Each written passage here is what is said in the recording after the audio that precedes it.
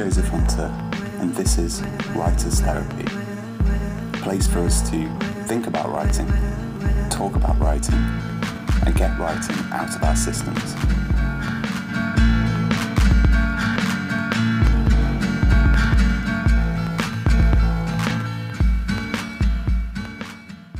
Let's talk about practicalities. The thing about writing is that at a certain point you have to start putting it out there into the world. You know, a lot of people would probably say that with writing fiction, the most important thing is the writing itself. That may be true, obviously. If you don't have any writing, then you've got nothing you can do anything with. But for me, the writing is not the most difficult part.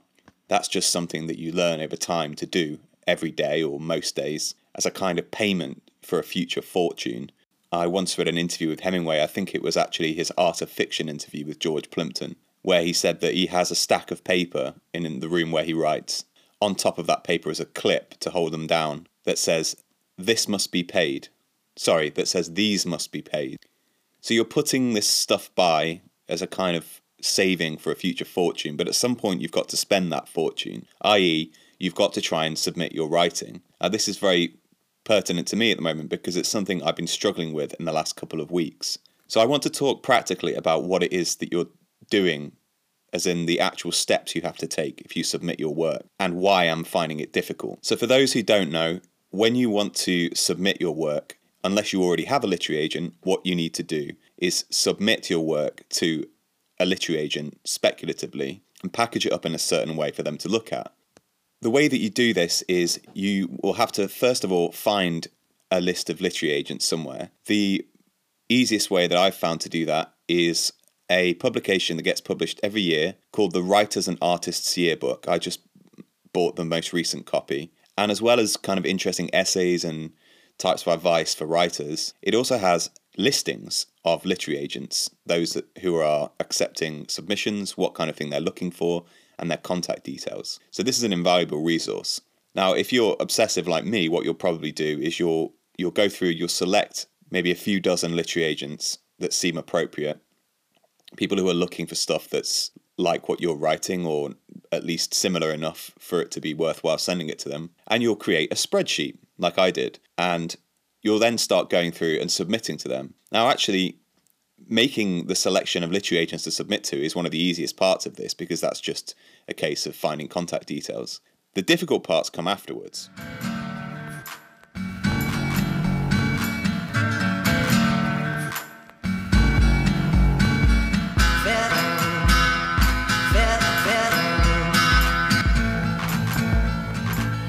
So you've got your piece of work that you want to submit, and the way that you do that is you have to send them an extract from the work. So usually that will be the first 3 chapters, the first 50 pages. They're quite common, sometimes the first 10,000 words. Every literary agent has slightly different requirements, so you have to look at what they've said that they want. So maybe you send them the first 3 chapters. Now that should be easy enough because you've already got the writing ready if you're about to send it out.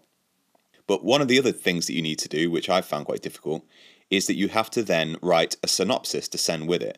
And this is usually a 1-page synopsis of the entire plot of the book. And it's a lot more difficult than you probably think it's going to be. Just to boil down everything that happens in your book to a synopsis which fits on 1 page without missing anything important out, but also without going into too much depth about any one part of the plot is incredibly difficult. It's difficult because, you know, a lot happens in a book, but also to get it distilled down to 1 page means simplifying in a way which seems to me very crude. It's kind of like turning your writing into the barest form. You know, it's literally the bones of the thing. And it can seem very stark. You know, it seems to suddenly it lacks all elegance and certainly all complexity because it's just the mechanical details of the plot. And it's quite a kind of, harrowing is probably a too strong a word, but it is a very difficult experience. There's no joy in writing something like that. And it's so reductive. I mean, it's literally an exercise in reduction that it can make you feel very strangely about the thing that you've written. Or at least for me, that's the experience that I've had. But that's probably not even the most difficult thing. The next thing is that you have to write a cover letter to send to the literary agent. And this I find a very strange document, a strange article to have to create, because you want it to be readable. I mean, you're a writer, you want the email to kind of leap off the screen. So you want it to have personality, you want it to have some elements of who you are as a writer. You also need to then sell the book. You've got to basically explain why this book is interesting. Not just what it's about, but some of that. You've got to give some details of what the book's about, the kind of the emotional core of it, perhaps, or the kind of conceptual core, but also why it's timely, potentially what other books it's similar to, what other writers you are similar to, in your opinion. And all of this stuff I find very difficult.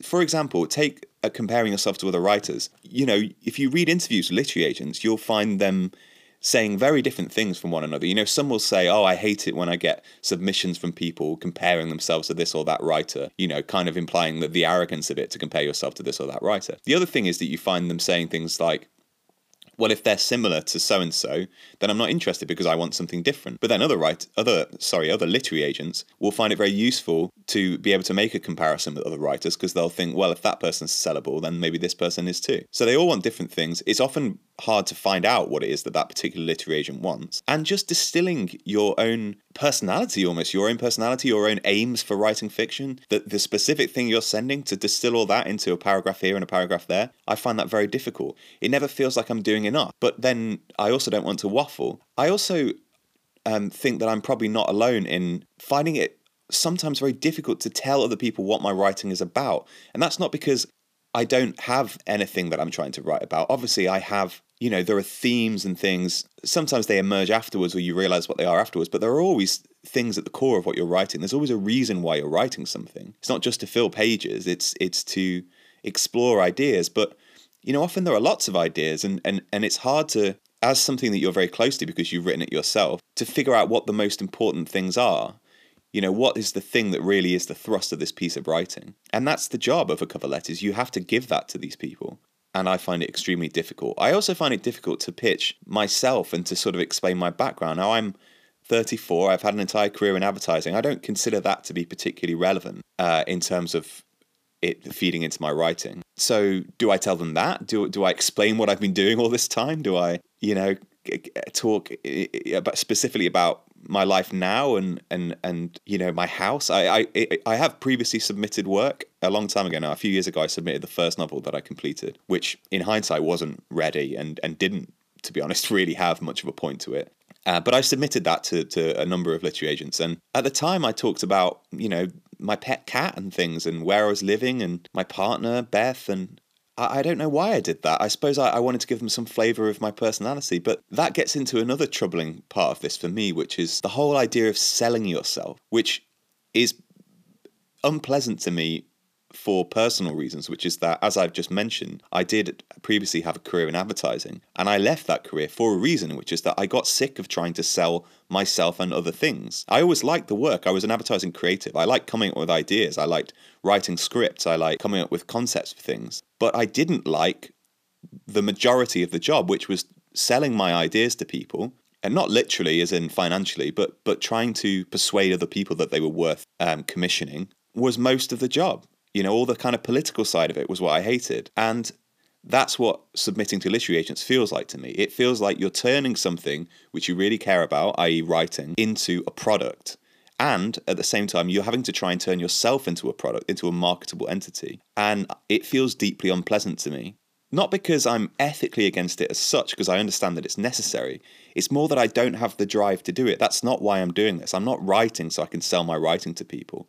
I'm writing because it gives me joy to do it and because I think I have things to say. Now, if other people find something useful in the writing, that's great. That's kind of the point as well. But to get to that point, you have to go through this kind of marketization of your writing and yourself that makes me uncomfortable and that I basically find very difficult.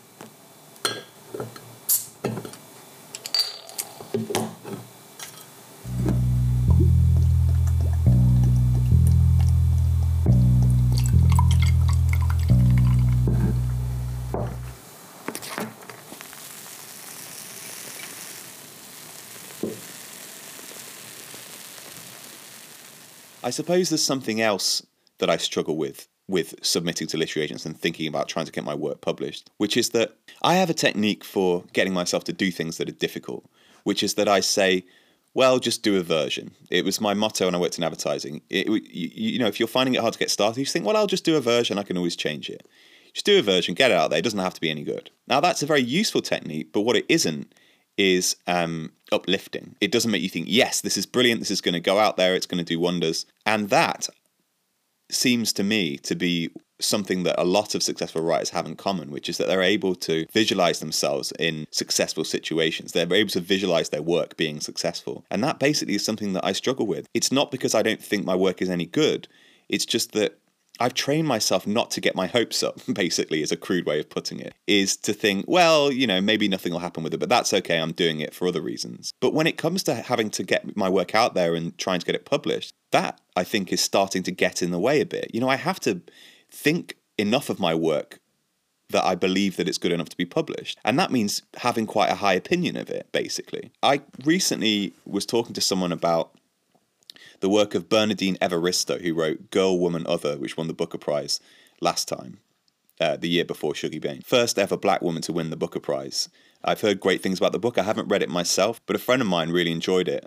And he was telling me that Evaristo is into positive affirmation. This is a very American thing. A lot of Americans are into it, where you basically tell yourself that you're going to be a great success and you visualize yourself in that successful situation. And I came across an interesting interview with her where she talks about this. And I'm going to read a quote from that interview. In this interview, which was with the Short Story Award website, she says, "In my 30s, I went on several personal development courses in order to improve my life and progress my career. One of the most effective ones was called MindStore, where I learned to set what would be considered unrealistic goals, as opposed to more easily achievable ones. I picked up strategies I still use to this day, such as meditation, writing positive affirmations, and creative visualizations, i.e., visualizing the future you want for yourself as if you already have it. I've never written to win prizes. That would be wrong. But many years ago, I did have the Booker Prize in my sights as a desirable goal, because I knew it would be a game changer for my career. I wanted my writing to reach a wide readership. I told no one about this because they would have said I was being unrealistic. In my experience, people project their own limitations onto you when you dare to have big ambitions. It's best to keep your goals to yourself, especially in the UK. If you're not strong enough, it can weaken your resolve. I play my cards very close to my chest. My vision for my career is too precious to let loose among the naysayers. Don't feed your dreams to the lion." Now, I think there are some admirable sentiments there, and if anything, I envy Evaristo for her inner confidence, because I have to say that I don't think that my dream is precious. I don't think that it's too precious to be exposed to naysayers. I don't have that big an opinion of myself, basically. And I suppose that might be a problem. That kind of inner confidence is really useful. It scares me slightly. I wouldn't like to feel like that about myself and my work, because I think that it would potentially limit the way I see life. If I'm constantly thinking about myself as having dreams of greatness, then I would lose sight of the fact that life isn't about greatness. Life is about mundanity. And when I say mundanity, I don't mean boring things. I mean everyday things. Constantly seeing yourself at a future point of success, is a very odd way to live, in my opinion. But now I wonder if that's a problem. You could argue it worked for her. I would perhaps suggest that it worked in spite of those inner ambitions. Because writing that's written, as she says herself, writing that's written with ambition in mind is probably going about things the wrong way. You can't write for prizes. You can't write for success, I don't think.